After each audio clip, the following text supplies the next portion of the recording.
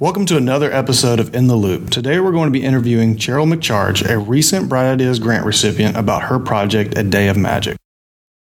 Good morning, Cheryl. Good morning. And thanks for being here with us.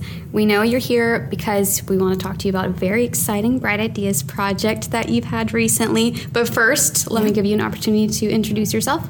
Yes, my name is Cheryl McCharge. I am a veteran teacher of Coweta County. I've worked here for 16 years. This is actually my first year as a principal, and I am the principal of Western Elementary School in Coweta County. Awesome. Well, we're really glad to have you. So let's dive in. We want to talk to you about your project, A Day in Magic. Yeah. Tell me, just what was the project about? What all did it involve? So originally when I wrote the application, my goal was to we had an empty classroom in the building, and I was going to take the empty classroom, and once a month I was going to pick a different theme and decorate the classroom, and then teachers were going to be able to sign up and bring their students in during that month to teach their content through the theme, whether it be Mario Brothers, Jurassic Park, circus. However, then COVID joined, and we had to kind of rethink that because we weren't able to bring kids in and out of the same classrooms. The idea of magic and creating the unexpected, where kids never know what's going to happen the next day, I wanted to keep with that theme, but I had to rethink what that would look like. So we actually kind of revamped it, and we created Days of Magic. So we started in October. That was our first day, and the kids left on a Wednesday, just like a normal day. As soon as they left, we just got busy and we decorated every hallway, every classroom with a different theme. And then when the students arrived the next morning, all of their content for the day was delivered to them through the theme that the teacher had chosen. So they went through all of the standards, but they were all related to the topic that the teacher had chosen. It was a huge hit, and so we carried it on. Awesome. And so you mentioned the themes. You had a different theme for every hallway, every grade. How did you actually go about choosing the room themes? Yeah, great question. So I actually had the teachers look at the standards they were going to be. We picked the magic day first, what day the magic was going to happen on. And then they looked at what standards they were going to be teaching that day. And then they picked a theme that they could teach their content through. I couldn't choose one theme school-wide because what a kindergartner is learning looks very different than what a fifth grader was learning.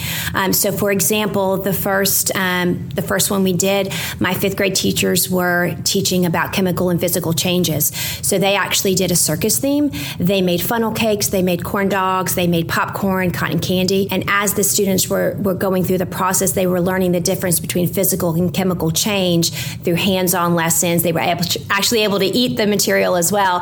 But that's something that they're never going to forget. The teachers were dressed as ringleaders. This classroom looked like a circus. So it's just something that engaged them, and whatever we taught that day was going to be a hit because of the theme. Awesome. And I know you had one with operating rooms too. Yep. I want to ask about it. How did that go? What did it involve? Yeah, great. So that was a second grade theme. They dressed the kids dressed as surgeons for the day. The teachers had the big, the white lab coats, and they taught all their content. So they read stories about the brain in reading, and they dissected that. In spelling, they had their spelling words written on little Band-Aids, and they sorted them by spelling pattern. They were doing contractions in grammar. So they wrote part of the word on one sentence strip, part of the can and not, and then they connected them with a Band-Aid as their comma. So all the content was just delivered through the theme, but the students thought they had fun all day, but they learned and they did quite a bit of work. Awesome. And so how many students actually were able to participate in the project?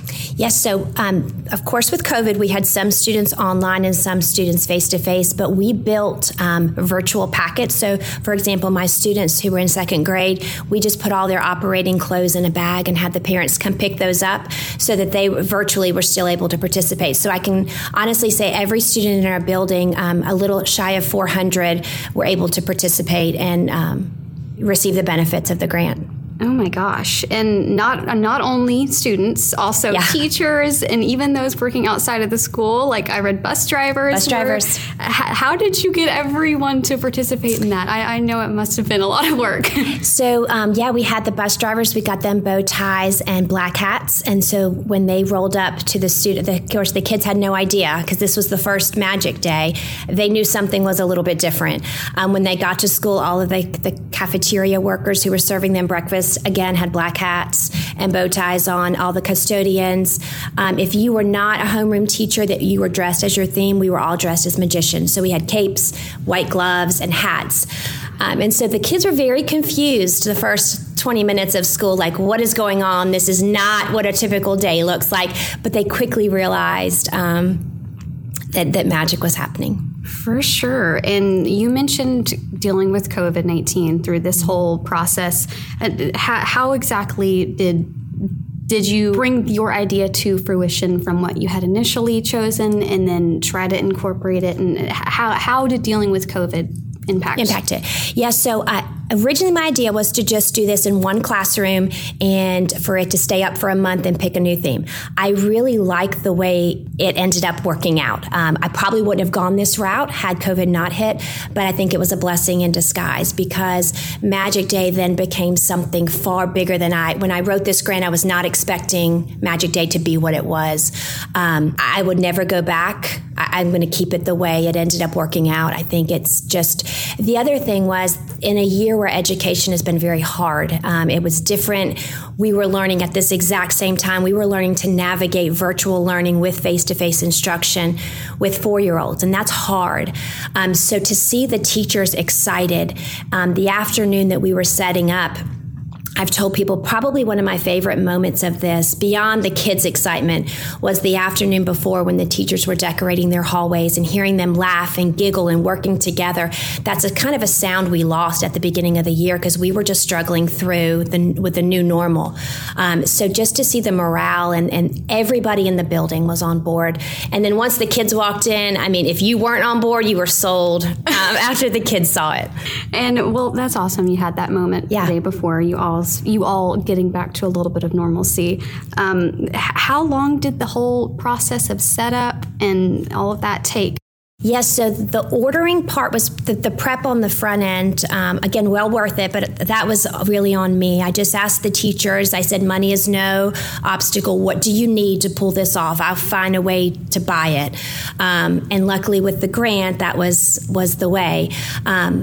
And the nice thing about the grant is when you use school money, you are only allowed to use certain vendors. When you get a grant such as this, I'm allowed to order from Oriental Trading, Party City, the stores that I really needed the items from, and it costs much less. So I just asked the teachers to make me a list. Hey, what would you need if money were no object to pull this off?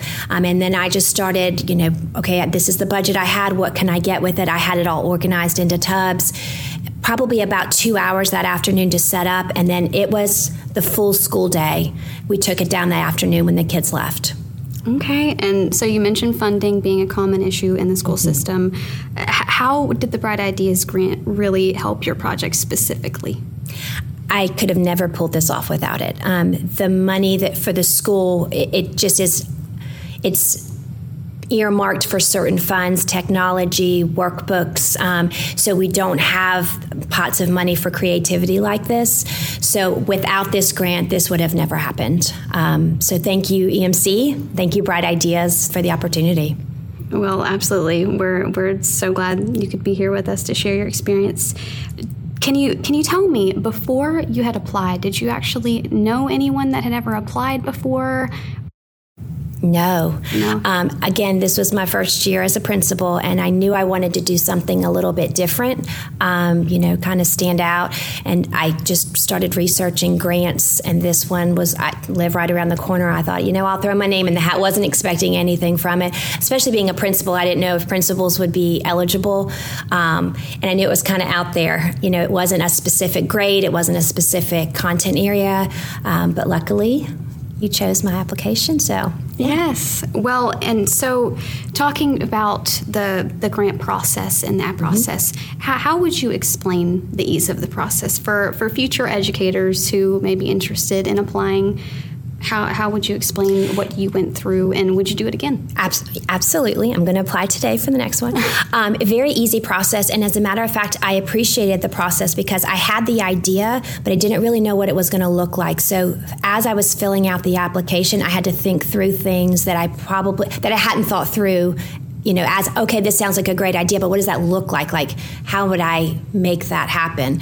So I would say the application process actually helped me make this happen because I had to think through, okay, where would I need to order from? Exactly what would I need to order? How much do those items cost? Those are really concepts I had not thought of other than, oh, this sounds like a great idea. So the process it probably took me a couple of hours, but that was with me stopping and then having to go to websites to see the cost of things. Okay, awesome. Yeah. And would you give any advice to any other educators about applying, about the process, and about your experience? Yeah, very easy process. I definitely would say, if you're like me, you probably thought, okay, well, my application won't get picked. Am I spending this time, where I could be spending it elsewhere? But no idea is too crazy. I think throw it out there, and even if this doesn't work, using the application process as experience to look at other applications. But I think my best advice would be just go for it. Worst case, they just don't call you.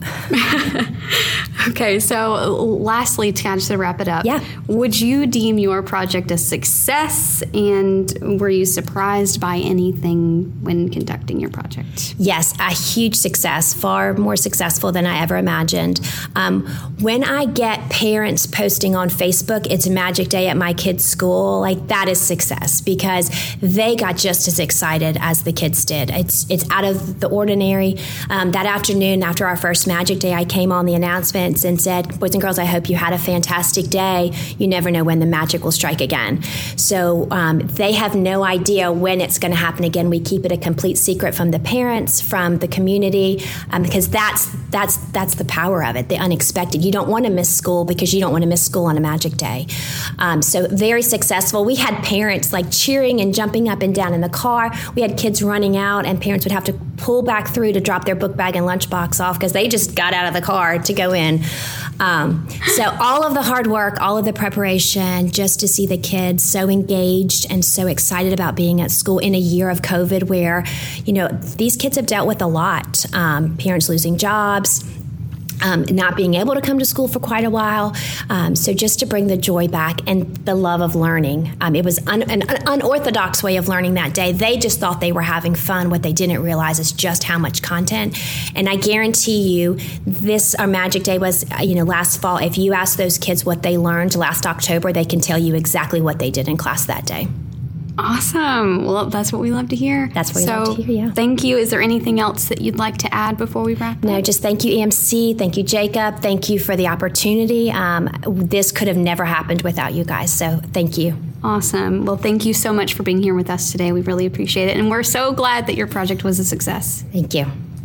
Here at Coweta Fayette EMC, we believe there is no more important investment than in our community's youth. That's why for the past 16 years, we've offered Bright Idea grants to teachers grades K through 12 across our service area.